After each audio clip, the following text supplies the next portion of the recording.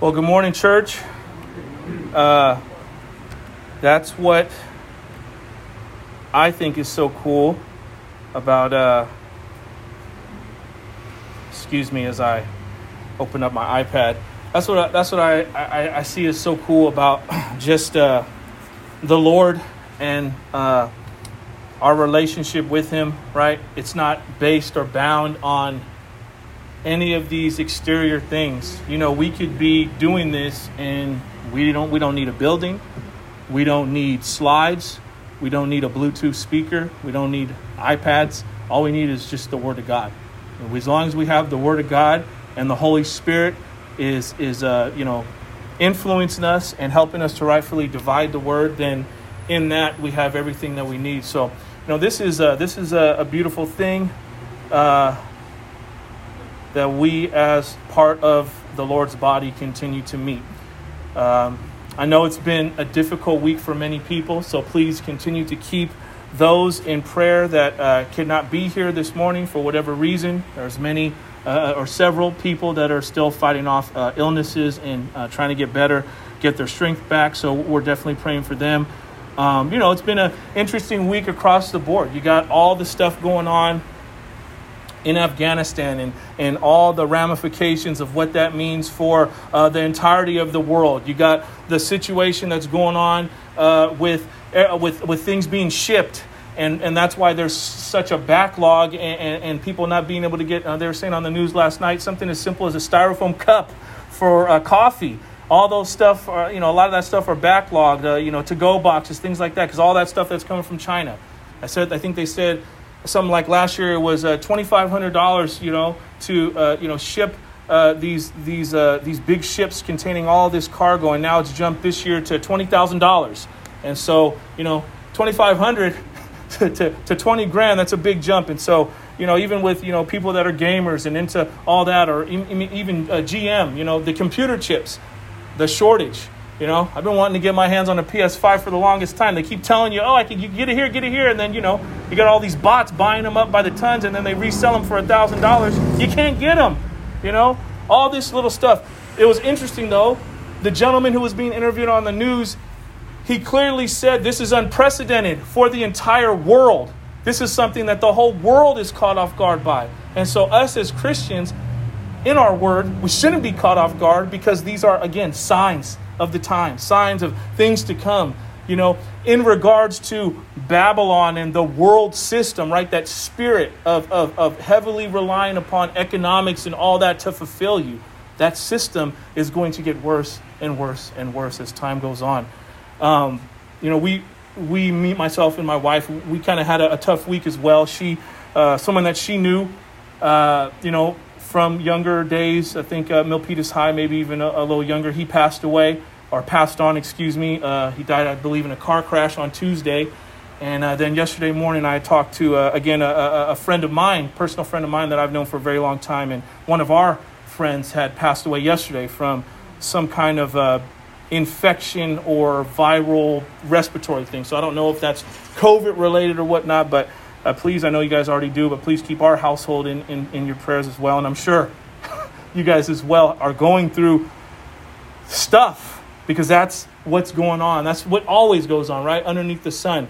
And that's why it's so important for us to keep our foundation rooted in Christ, because when you go through stuff, the word is going to get you through, and you're going to be okay. You're going to be far better off than those who are going through stuff and they just literally fall apart. You may feel like you're falling apart, but the Lord is, got you, and He's keeping you. Amen.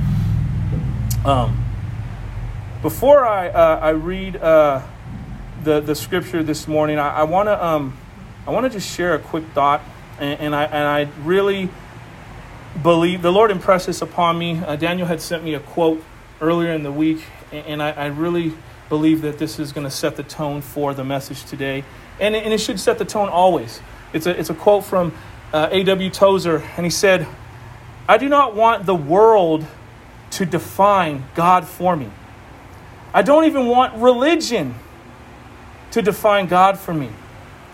I want the Holy Spirit to reveal God to me through the exceedingly great and precious promises he has given to me, end quote. And I just thought that was so powerful, because we are in a day and age right now, and it's always been that way, but again, in a more extreme sense, where there are so many voices clattering and chattering and trying to pull you this way and pull you that way. And if we don't have the proper discernment from the Holy Spirit, dare I say, even some of those who claim to be Christian and claim the name Jesus Christ may give you counsel that's not from God. May be of their own opinion, may be of their own understanding, but it's not from God. You see, there's a lot of things going on in our country right now. You know, you got all these different movements. You got this whole Christian nationalism where they're mixing following Christ with an agenda of trying to catapult the country in a certain kind of way. Now, first, let me make a disclaimer before I go any further. You know, I'm in no way attacking what our country stands for as far as what this country has been founded on and the blood that's been shed for those who fight desperately to preserve the freedoms of our country. You guys know all the stuff going on in Afghanistan, and you know how this administration dealt with this situation, and you know we're not going to get into all that, whether it was going to happen now or later. It's just what's going on are signs of things that are happening. And you know, the interesting thing is, whether it's this Christian nationalism or you got the whole LGBTQ movement, right? Everyone's got a movement right now. You got the Black Lives Matter movement. The reality is this: when we begin to add anything to the finished work of Jesus Christ on the cross, it becomes a false teaching. It becomes false doctrine. You see, it's interesting and this was brought to my attention yesterday as I was talking to my good friend, because I found myself frustrated. And asking the Lord, what's going on? Why do I feel like I continue to see these things and I just feel alone, like no one's understanding what's going on? And the Lord had to gently, rebuke me in the sense of, Keefing, there are real churches. There are real Christians. The things you're seeing are not uncommon to man.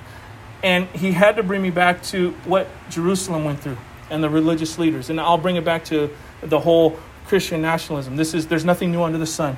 The book of Ecclesiastes is clear that what's going on today, it may be to a different extreme, but these things have already occurred. The idea, the concept, right? Men want power, control, oppress people who have not. That's always gone on. But you have this idea when you look back at the Old Testament, and isn't this what the Sadducees and the Pharisees were so involved in? They were so steeped in their nationalism. They were so steeped in their identity of their heritage as a Jew. I am a Jew. I am not a Gentile. And they try to mix that nationalism with the Messiah. And it did not work. It did not work. And Jesus said, I came to set you free. I came to fulfill the law, not to abolish it or condemn it. And they couldn't deal with that. It was very frustrating for them. It was very hard for them to understand and to believe. And even the other day, as me and Daniel were kind of talking about this whole idea and what we see going on in front of us real time. And he brought to my attention, even in Jonah. Remember Jonah? He first, I'm out of here. I'm not going to Nineveh. I hate those people. I wish you would just wipe them off the face of the earth. They're wicked people, Lord. Destroy them all. But isn't that like our loving Father? That he said, no, I have compassion upon them. He's given them another chance, and he wanted to use Jonah and position him in a way that these people could witness and understand the salvation message through Jonah and get saved. And so we all know what happens, right? Jonah's a prototype of Christ, and he's in the fish for 3 days and whatever, spit onto the land, and he gives the message. But then after the message, what happens? Oh, man, Jonah's not jumping up and down. He's not excited for these Ninevites. He's sitting under that tree or that leaf, and he's grumbling. and he's complaining, and he has a bitter spirit, and he's so stuck on his Jewishness that he lost sight of the great work that was done through him, that the Lord did. And so we even see a prophet being rebuked in that manner. And so you fast forward to our time, and I bring this up, and I'm trying to set the tone here because, we have to be aware. We have to have the discernment given by the Holy Spirit, because there are a lot of people being led astray. There is an apostate church that is growing and growing because people are not spending time in the Word. They're not spending time communing with the Lord. They're boasting up a man, right? They're putting their hope in some pastor, and that's not right. It's all bad news. I mean, again, you look at the news and you see it. It's every race has got some kind of Heritage Month, and I get it, but we get so enamored with, well, I'm this, and Black Pride and Brown Pride and whatever. You got the Proud Boys movement and all that, but it's like, man, you guys are. I'm not speaking of you. I'm speaking of the people that engage in this type of behavior. It's an undertone of bitterness there, and it's rooted in hurt and pain, and there's hate that comes from that. I mean, you look at the people that are upset about the mask, no mask with the schools. Parents, I get it. If you don't want to wear the mask, don't wear the mask. Don't have your child wear the mask, but you don't got to go attacking these teachers. Cursing at them, spewing hate, getting in physical altercations with people over a little piece of cloth. It is what it is. Do what you feel is right, I guess, in your own eyes, but you can already tell if you're walking with the Lord, man, that ain't right. What does Jesus say? Love your enemies. How you doing about that today? How you doing when it comes to loving your enemies? You see, because it hits home. It's not just the broader world or the broader parts of our country that are going through this. Praise God, we live in an area of the world or the area of this country where, that stuff isn't widespread, but then we got the other stuff. It's everybody can do everything. You can say whatever sex you want to be in school and go into that bathroom, and it's all good. And the teacher's got to call that person, oh, you're Sarah, but you really want to be Bobby, but I gotta call you Bobby for fear of I'm not giving you the rights you need. And so, we're dealing with our own situation with how liberal things are and how loosey-goosey it is in our area, in our neck of the woods. The bottom line is this. We need to understand that we can't live in the past as Christians. A lot of people are on this kick. And like I said, unfortunately, this thought or this temperament has crept into the church. And a lot of people, a lot of churches are like, I want to go back to the good old days. Or they don't want to speak on these topics. They want to keep it easy peasy. Oh yeah, and Proverbs is a great book. Psalms is a great book, But you know what? We need to get into the meat and potatoes of the scripture. We can't be afraid. And that's why we're going through the book of Revelation, because it's something that the Lord wants to reveal to us. It's something to bless us, not to curse us. But the point being is, we cannot live in the past. We cannot live in the past trying to relive the golden age of this country. The newsflash is, I'm pretty sure you are sensible people. You all understand we're never going back to the way things were. You understand that, right? It's not going to be the way it was. I would love for it to be the way it was. But because the stopwatch on God's clock has never stopped, he said a long time ago, the prophet said a long time ago, he's at the door. We don't know when he's going to turn that knob and come in. We need to be ready, spotless and blameless before him, because he's coming back for his bride. And that is us, the church. And the Lord gave me this understanding with the old scripture that when Jesus talked about, you cannot put new wine in old wineskins, because the old wineskins they can't contain the new wine, the fresh work. They're going to burst. And you got a lot of people that are holding on to old wineskins. And the Lord is like, man, how I desperately want to do a new work in and through you, but you're holding on to the past. You're holding on to yesteryear. You're trying to relive what already happened. What went down in the 70s, the 80s, the 90s, the 2000s, early 2000s, it's done.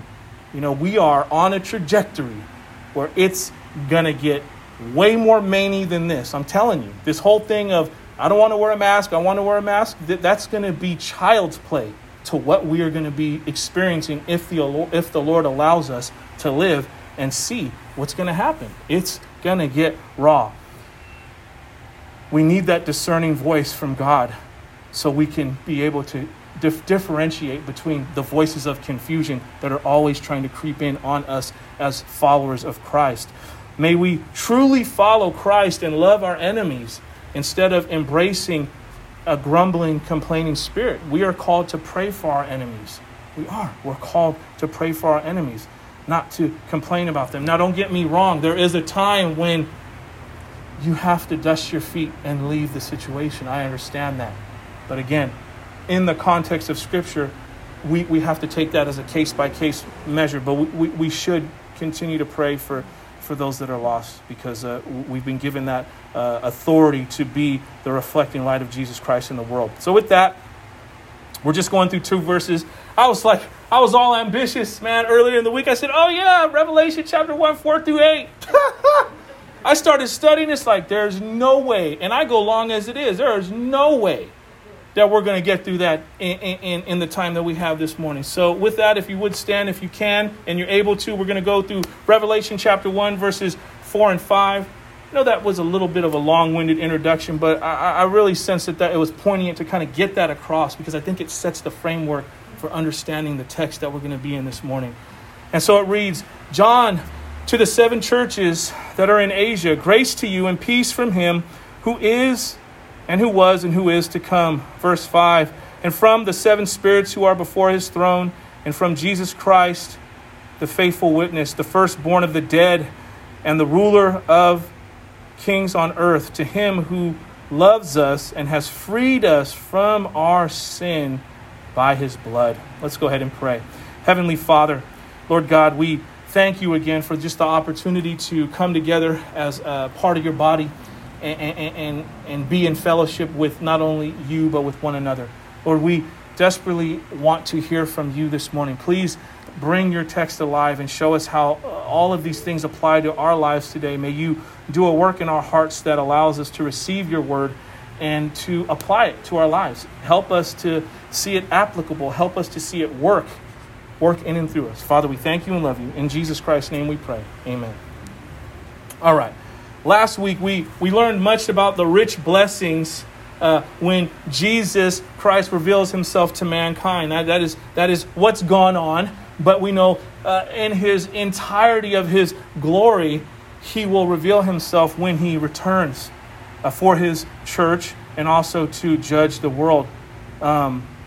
Again, yes, we see the finality of his righteous judgment upon all people.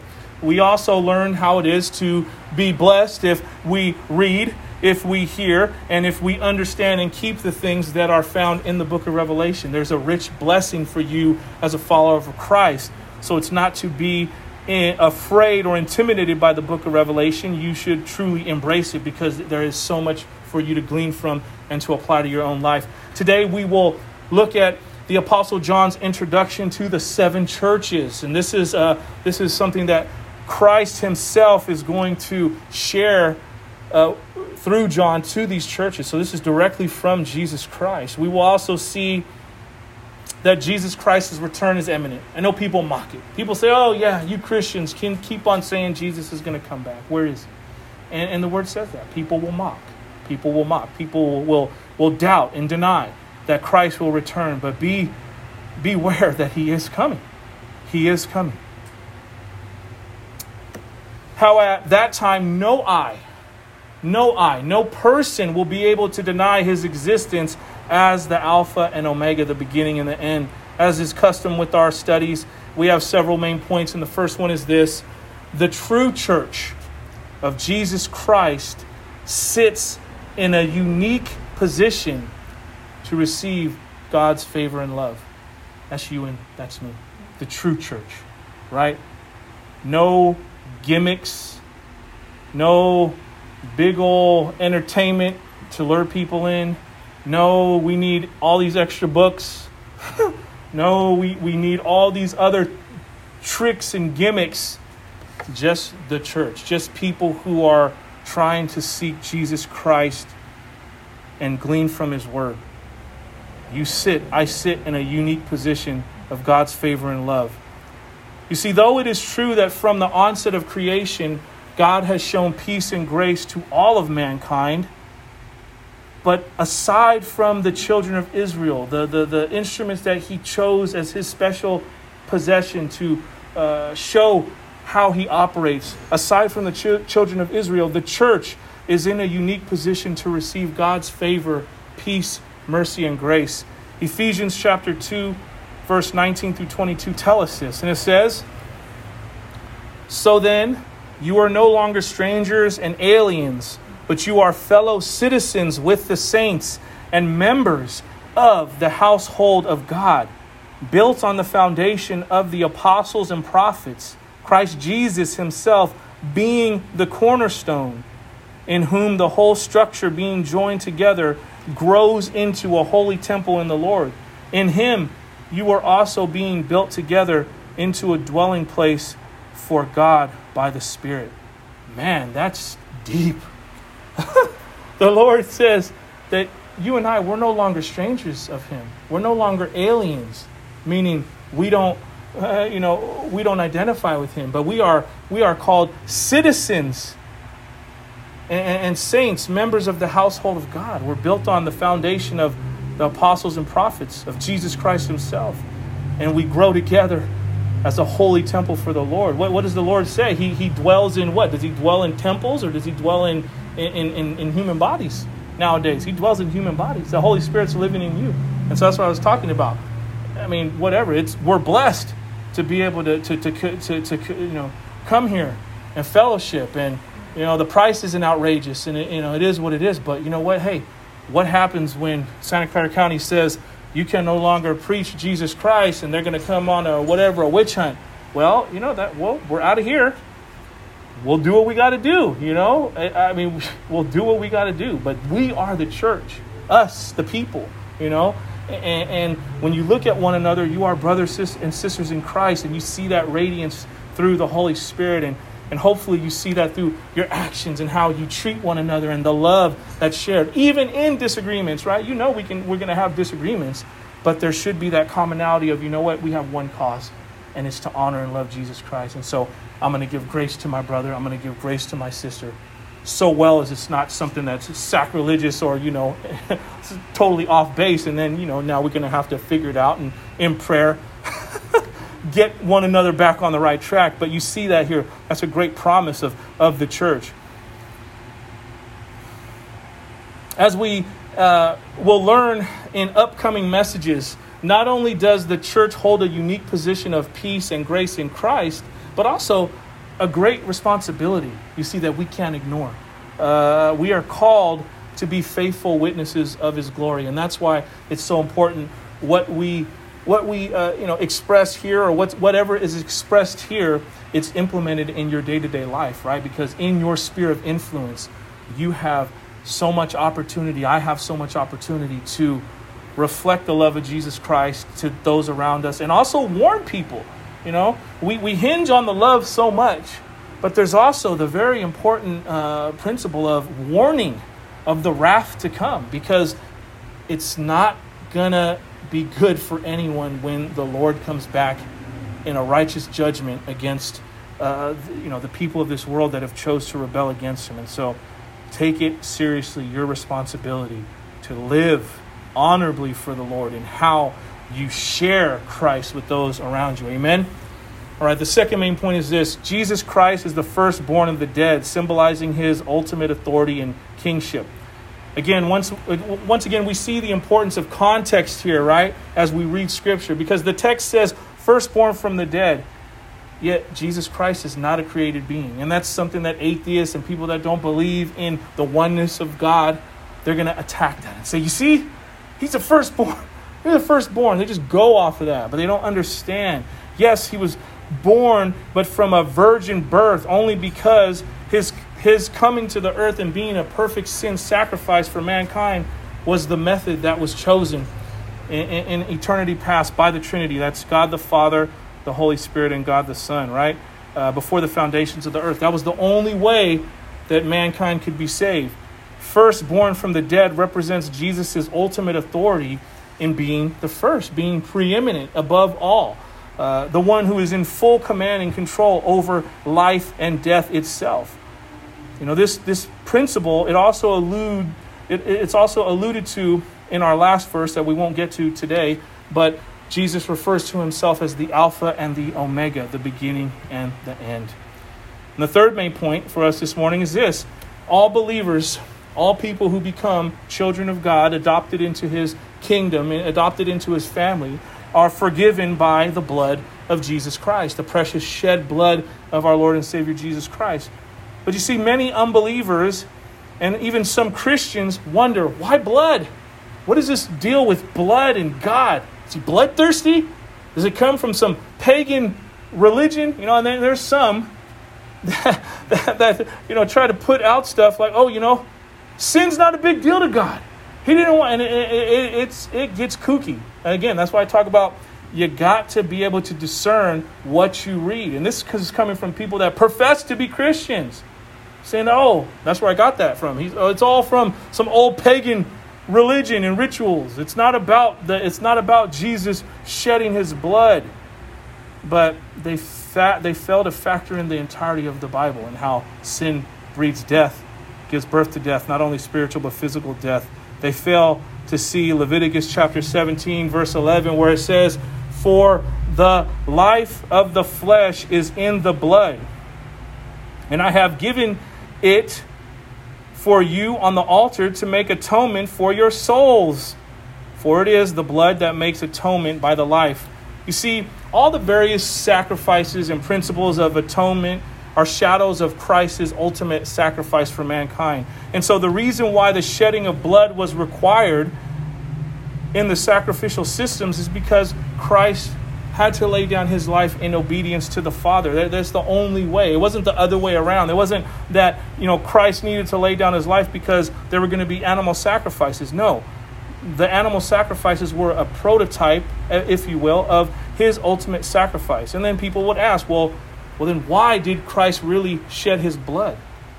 And it's because the voluntary laying down of his life was the total expression of love to God the Father. It was the only way. It was the only way that men could be right, women, children, humanity could be right before God. If he would take that brunt of it upon himself, because he was the only one who was pure and clean enough to. He was the only one who was perfect.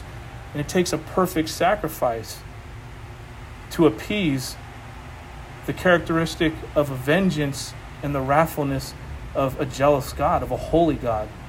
And so Jesus Christ gave all to the Father, even his own life. And so that's why we don't take the blood of Jesus Christ as commonplace. We're not infatuated with blood. It's not about that.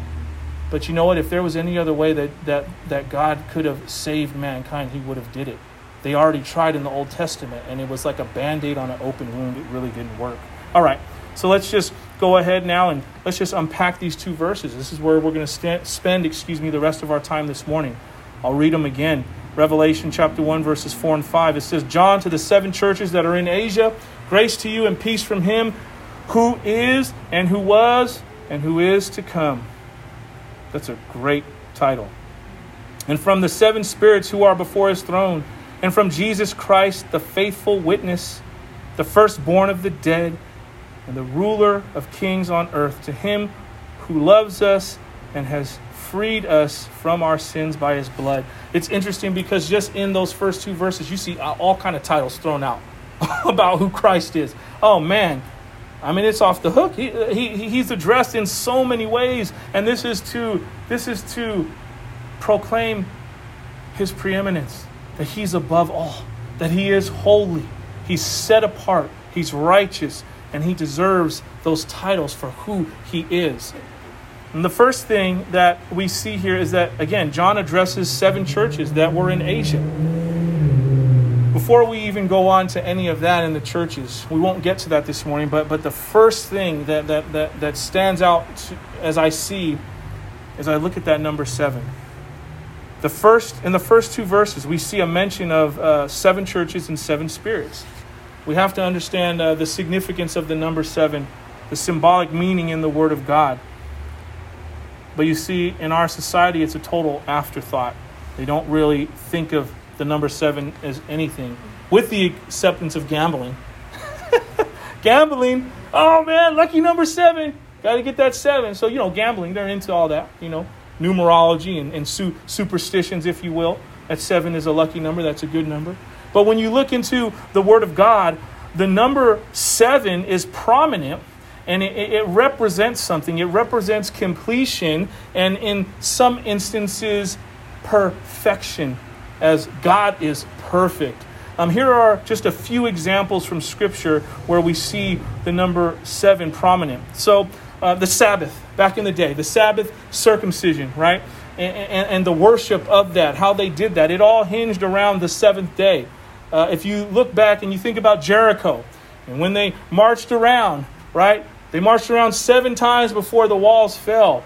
You guys remember Naaman? Naaman was like, I'm proud, I'm Naaman.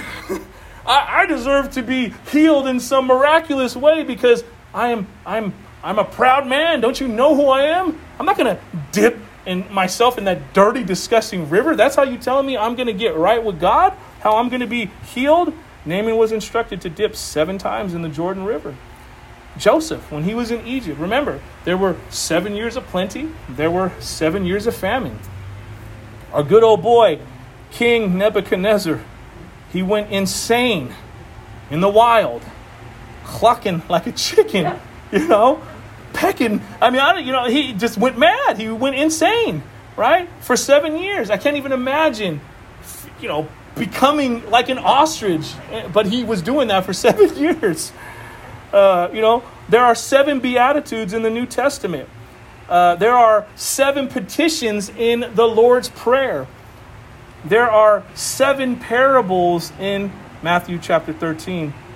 7 loaves of bread, fed the multitude. And Jesus himself spoke 7 different times from the cross. I think you get the picture here, right?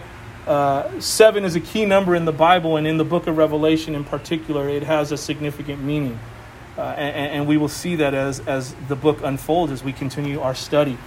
Back to the 7 churches that are in Asia. The letter was originally addressed to these 7 selected churches of Asia. This was the Roman province of Asia, and which is a part of modern Turkey today. But when you think about this, as we go through, and we will get, Lord willing, we will get into all these different churches, you're going to see a little bit of every church in us. And that's kind of how, we are to look at the scope of this. Yes, particularly, this was written to those specific churches, but when you see the overview, you could see characteristics of all these different churches. If we are honest and we, allow the Lord to examine us, we could see ourselves at times, man, unfortunately, we probably are acting lukewarm in some instances like Laodicea, or we are doing good like Philadelphia and we do have that love, or, the Lord's going to say to us, man, you're doing all these things, but you forgot your first love. Return to your first love. So, I encourage you to, really look circumspectly at the Scriptures and allow the Lord to speak to your heart, because you're gonna see these things. I know the Lord's showing me that just in my own personal life. He's like, don't think you're these things can't be said of you, and so we need to be aware when these things are addressed to us in Scripture. Again, next we see from him who is and who was and who is to come. John brought a greeting from God the Father, who is described with this title. Who is, who was, and who is to come speaks of the eternal nature of God. You see, it has the idea of God being a timeless being, living outside of space and time, not bound by 3 dimensions like us. And it's connected with the name Yahweh found in the Old Testament. You can read about that in Exodus chapter 6, verse 3, and also Exodus chapter 17, verse 15. The concept of who is, who was, and who is to come is or was, I should say, intentionally awkward in the ancient Greek language. It seemed that John searched for a phrase to communicate the Old Testament idea of Yahweh, this idea of timelessness, that he's beyond space and time. It's even awkward for us today in the sense of you really can't grasp your mind. I can't grasp my finite mind around the fact that God lives outside of space and time, right? He can't. And we can't, I should say. We can't truly comprehend it fully. We will understand it better when we are with him face to face in heaven. But until that time, we just have to trust and have faith that he is who he says he is in that way. Because it's never enough just to say that God is, or just to say that he was, or just to say that he is to come. As Lord over eternity, he rules the past, present, and the future. I mean, that's just, again, it hurts my brain really trying to comprehend it. The best analogy or illustration I can give is he's on the top of a 25-story building, and there's a parade going on, and he sees the behind the scenes of the parade. He sees the parade at the beginning, he sees the parade in the middle, and he sees all the processions and everything going on at the end of the parade. It's probably a silly illustration, but that's the way my mind works. That's the only way I can compute what's actually going on here as he shares this. In fact, the title Yahweh describes the triune God, the oneness of one God in three persons. Yet it seems that John focused on God the Father with this title because he specifically mentioned God the Son and God the Holy Spirit in the following words of this verse, from the seven spirits who are before his throne. But see, again, we have to understand context or it just gets real funky, it gets real messy. People start coming up with some weird ideologies about what the scripture is saying, and they just take it into this far off tangent than it doesn't need to be. You see, John brought a greeting from God the Holy Spirit, who is described with this specific title, seven spirits who are before his throne. Well, whose throne? Jesus' throne. All right? It's speaking to the perfection and completeness of the Holy Spirit. John used an Old Testament description of the Holy Spirit. The idea of seven spirits is quoted from the Old Testament, Isaiah chapter 11, verse 2. And that verse reads, "And the Spirit of the Lord shall rest upon him, the Spirit of wisdom and understanding, the Spirit of counsel and might, the Spirit of knowledge and the fear of the Lord." You see, it isn't that there are seven different spirits of God, but rather the Spirit of God has these specific characteristics and that he has them in all fullness and perfection. Next, we see this statement from Jesus Christ, the faithful witness, the firstborn from the dead, and the ruler over the kings of the earth. Again, John brought a greeting from God the Son, who is described by who he is and what he has done. Jesus himself is the faithful witness. He witnesses of himself. He did this many times in the Old Testament. He spoke about who he was. He testified of himself. He shared even that the word testifies of him. All of the scriptures point to him. He is the faithful witness because he did not falter. He did not deviate. He did not sin. Never once, one time. He was pure in his motives. He was pure in what he did. You see, there are many people nowadays that are doing things for the Lord. They're doing many works for the Lord. But you see, when we go before the Lord, we will go before the Bema seat, not the great white throne judgment. And before the Bema seat is where our works will be tested, whether to see what we did was genuinely for God or genuinely for ourselves. And that's why, again, discernment is so important. We must remember, the first fallacy of someone who's a false teacher is they want the adoration and they want the praise of people. Like I said, don't ever put me on a pedestal because it's never going to work. I'm a flawed human being and I will always fail you in that regard. And so we are to always understand that it is only Jesus Christ who deserves that place. He is the faithful witness. This speaks of Jesus' utter reliability and faithfulness to his Father and to his people, even unto death upon a cross where he had to shed his blood so that we would receive the remission of sins. The ancient Greek word Greek word, translated witness, is also the word for martyr. And that's what he was, the very first one, the prominent Savior of this world. Firstborn from the dead. Okay, we see this again. It speaks of Jesus' standing as preeminent among all other beings, that he's first in priority.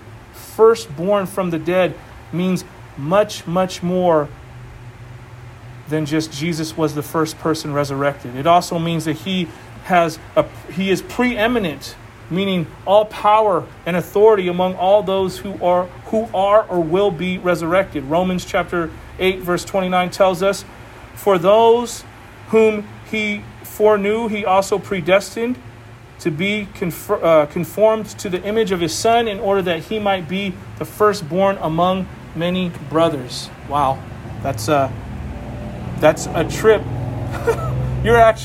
He's not only your Savior, but he's actually your brother.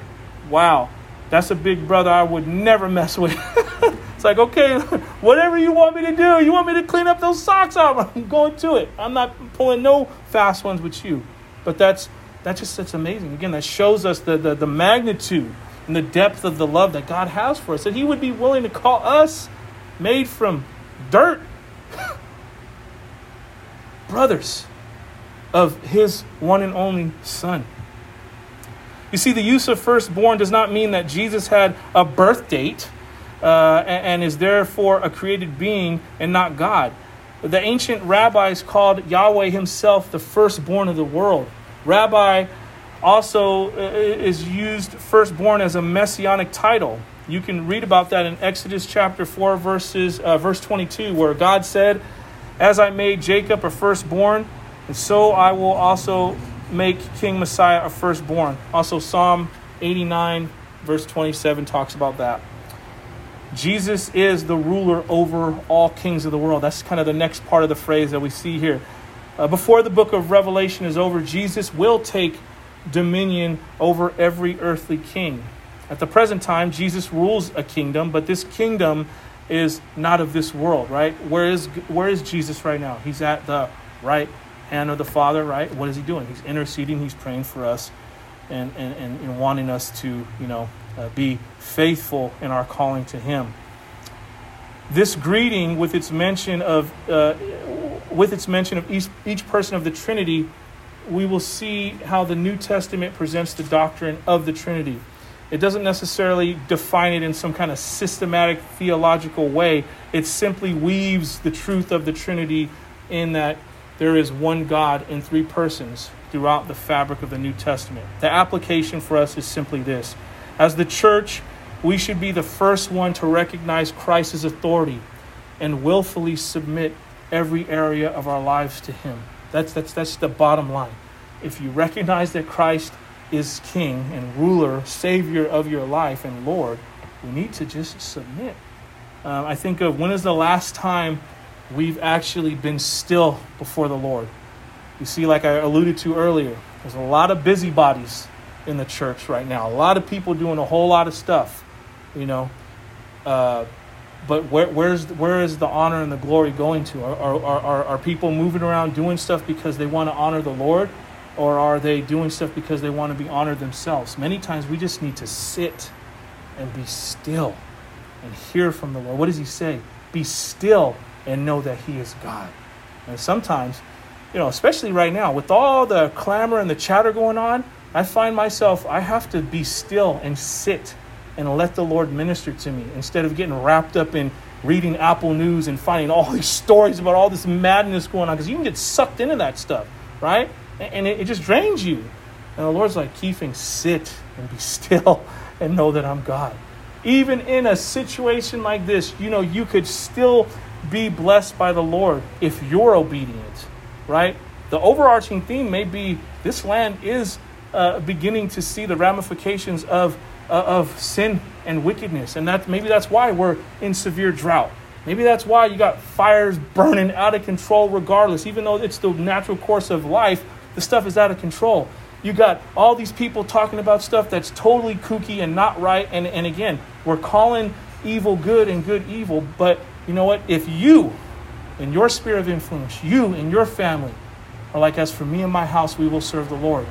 You're going to be blessed. And then by that, I mean, what does the Lord say? Do you have clothes on your back? Do you have a roof over your head? Do you have water to drink? We're in a drought. You still got water. You're blessed. You got food in your belly. Oh man, you got the peace and the joy of Christ every single day. Even though you see all this wickedness going on around you, see, America may be getting judged by now, but if you're a true follower of Christ, there's that hedge of protection that's still around you, and the Lord's like, I'm faithful to you. I'm faithful to my remnant wherever you are, whether it's America, South America, China, wherever. If there's a remnant, he's going to be faithful to you. But you may see all around you, man, the world's falling apart. It's crumbling because of the wickedness of men, and they will be judged for their deeds.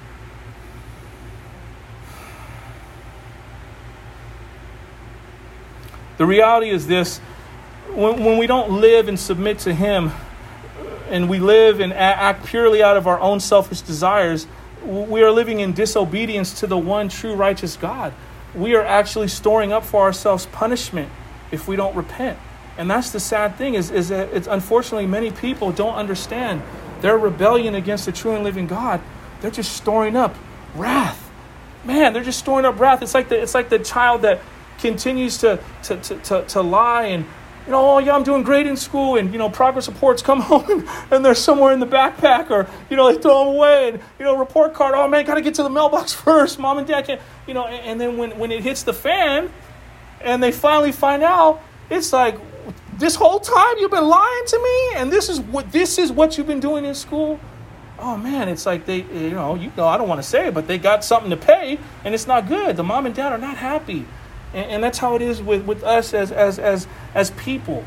If we think we're getting away with it. You see all these people living heinously. Nobody gets away with it.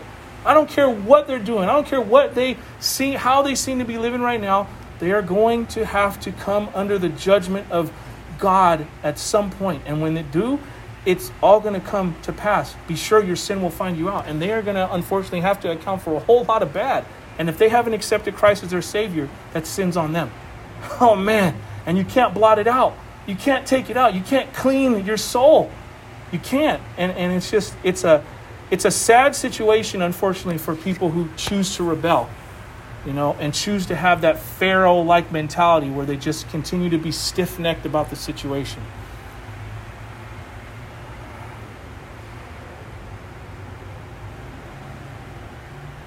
There's only so much time. There's only so much time. I was made aware of that yesterday morning when I got the call that a childhood friend of mine, he died. He's gone. And I don't know that he received Christ. The last conversation I had with him, he was adamant to be against the idea of Jesus Christ. He was okay with the fact that I'm going to live my life and I don't subscribe to God. You can't put repentance off another day. If you do, you're just fooling yourself. The next point we see here, or not point, excuse me, but next portion in these two scriptures, it's there's different translations. Some of your translations may say he loves us. Others of your translations may say to him who loved us. And I like this concept of to him who loved us. We know that God never stops loving us, but this is a beautiful description of Christ. And when you see a translation that says he loved us, it's the past tense, meaning it's pointing us back to a particular point in time. And I'm sure, again, you're sensible people. You know what it's talking about. It's talking about when he went to the cross and he died for us. The application is this: every believer should be secure in God's love, not based on their present circumstances, which are many times difficult, but based on the ultimate demonstration of the love that God displayed, that Jesus Christ displayed upon the cross of Calvary. This in itself is worthy of praising Jesus Christ. Romans chapter 5 verse 8 tells us, but God demonstrates his own love towards us, that while we were still sinners, Christ died for us. The work of Jesus Christ upon the cross for us is God's ultimate proof of his love for you and I. He cannot give or show any greater proof of his love than giving his own son to die a death that only he could die to recover mankind, so we could be in his bosom again, and so we could be whole, and so we could be full of joy and peace beyond what this world could ever offer us.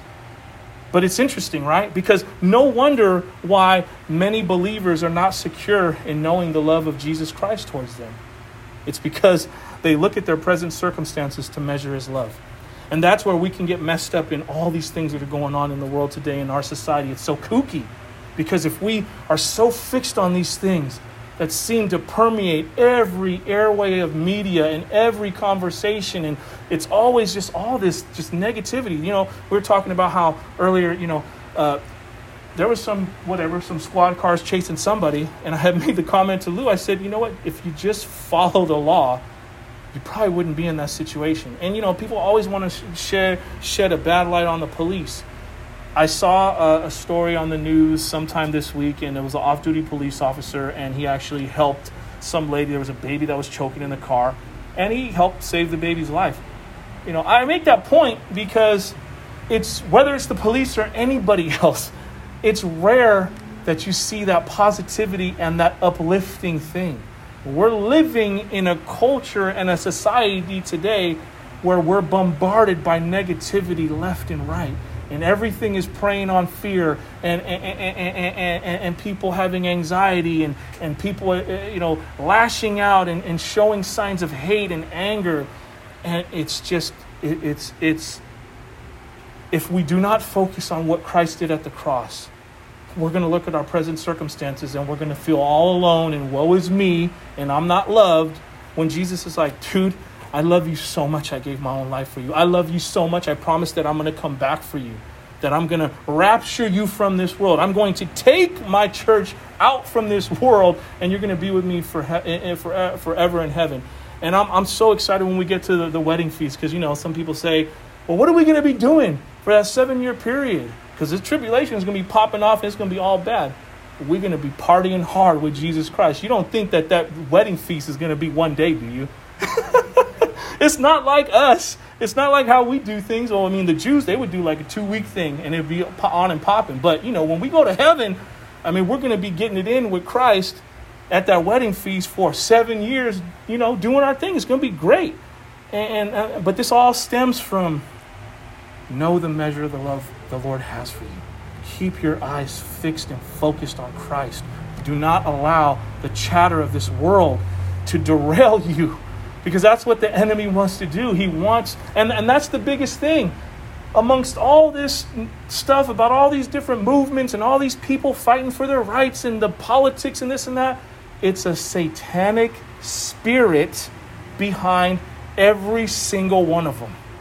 And if we don't have the wherewithal to understand that that's what's going on, we're going to be so frustrated every time we get another ounce of news, because we're like, man, again. But the enemy's sitting back laughing at us like, man, look at your church, Jesus. Your church is all messed up. Your church is they're fumbling over each other. They don't even know what to do. I've got them in the palm of my hands. Jesus knows what's up. But that's from the enemy's perspective. That's what he's looking at. He's like, where are the solid Christians? Where are the ones that really stand on the word of God and are not shaken by the things of this world? We need to be like Job. It could be all stripped from us, and we're still going to say, Lord, naked I came into this world, naked I go out. I praise you all the more. You deserve all honor and glory. That needs to be who we are. You see, if we gauge God's love based on our circumstances, we're always going to vacillate from that old school, he loves me, he loves me not. He loves me, he loves me not. We're going to run out of pedals, man. We're going to run out. It's not he loves me not. He loves me. Settle the fact. Settle the fact in your heart. I'm not going to talk about this because I've already said it. Got ahead of my notes. But hopelessness abounds in the lives of many. But we, the church, need to recognize and remember what Christ has done for us, what he continues to do for us. Man, it's a beautiful thing. It's a beautiful thing to know even, there's an angel assigned to every one of you. And I heard a pastor say in a message this morning, he said, how would you like to really understand that and know that? You'd be a little kid, you'd be on the playground and, some bully come up to you, hey, give me your lunch money. And, the angel's like, you tell the angel, hey, take care of my light work. Take care of this bully for me, But you have an angel assigned to you that watches over you and protects you and enables you to come through things unscathed, in the sense that evil is not going to overtake you. Man, that's a beautiful thing. What do we have to fear? Fear God. That's it. I had this, again, I'll allude to it, this great conversation with a good friend of mine yesterday. And man, he just kind of shared with me where he was at and the things he was going through. He said, you know what? The Lord had to check me because I was afraid of men. I was afraid of man. I had to be honest and real with the Lord and ask him, why am I going through the things I'm going through? And the Lord showed him, because you're afraid of man, because you don't fear God. You need to have a reverent fear for me. Don't fear men. Don't fear men. All they could do is mess your body up. They can't tarnish your soul. They can't take or touch what's eternal and real. And so we have to have that same confidence and understanding that your reverent fear of the Lord is rightly placed, and you don't have to fear men. You don't have to fear all this other stuff that's going on, because that's what the enemy is preying on right now, is people's fears. He's making people fearful of everything, and it's not a good thing. We got to still live life. We can't go hide in the corner because things are going down. This is our last kind of concept here, and probably the most important one. Jesus, to whom he loved us and washed us from our sins with his own blood. This is what happened when Jesus Christ went to the cross. This is how much he loved us, that he went to the cross. He washed us clean and cleansed us from the deep stain of sin, so that we are really clean before him. The application is this: if we understand our own deep sinfulness, this concept seems almost too good to be true. You see, and I told Michelle this when this morning. My friend's name is Damien, who I haven't talked to in a long time, and like I said, we did all that stuff. When I was in the worst place I ever was in life, from my 17-year period, from my adolescence, from 15 on, that was somebody who was really close to me, and we have deep, dark secrets and things that we would be so ashamed to tell anybody. Things that we're so ashamed of, and to be on the phone yesterday and to be able to look back at all that and to sit here and say, we're both saved. Our souls have been saved and we're cleansed by the blood of Jesus Christ, and no longer do we live in that way, in that life. He brought up a great verse that I can't remember the actual scripture, but I'll paraphrase. It talks about a wicked man walks and basically is always looking over his shoulder. There's nobody there, but the wicked man is constantly looking over his shoulder, while a righteous person can walk upright and have peace. And it made me think of many times, when you live a certain lifestyle, you're looking over your shoulder. You lie. You're constantly looking over your shoulder. You're trying to cover your tracks because you don't want no one to find you out. When you're doing things that are not righteous and ungodly, you're constantly having to be checking to make sure you're okay. It's because the Lord's showing you that sin is not good. But the fact that you can be cleansed and not ashamed anymore is a beautiful thing. 1 John verse 1, chapter 1, verse 9, says, if we confess our sins, he is faithful and just to forgive us our sins and to cleanse us from all unrighteousness. Oh, thank you, Daniel. Proverbs chapter 28, verse 1. Man, Daniel's so cool. I love that guy. Dude, he's on here on Zoom right now, and he just told me, he's like, that's where that verse is that you're talking about, where, a wicked man, he's constantly looking over his shoulder. Man, love you, Daniel. Love you, bro. That's super cool, man. Oh, man, it's like, this is what it's about. This is the church. It's this. It's not all that other stuff. And we're not bashing on nobody, but we here cannot lose this integrity, what this is. See, because it's not about a big building. It's not about great numbers. It's not about that. That's all deception, man. It's just about your real relationship with the Lord. You're one person, but you could influence those in your sphere. And that's what it's about, You look at the people in the Hall of Faith. Oh, my goodness. Many of those people never got to see what could have been come to fruition this side of heaven. But it doesn't mean that God didn't love them any less. It just means your reward is great in heaven. So you continue to be faithful. You continue to live a righteous life. You have a great reward for you in heaven. Man, many rooms and mansions. You know, the streets really are paved in gold. I mean, we make a big deal. We want to wear that stuff. We're going to be walking on it. You know, the gum that gets stuck on your shoe is going to be on that gold. That's what it's going to be like. You know, that's how it's not even a big deal. How much greater is the Lord. The fact that there's going to be no night. You don't need a night light. You don't need a lamp. You don't need all these halogen lights and bulbs and all this extreme stuff. Because the brightness of Christ, the light that emanates from Him, is going to light up that city for eternity. I can't, again, I'm hurting my mind. I need to stop talking about it because I can't explain it. All I know is that it's beyond comprehension, but it's so real. I'm about to wrap it up in a few moments. Please just bear with me.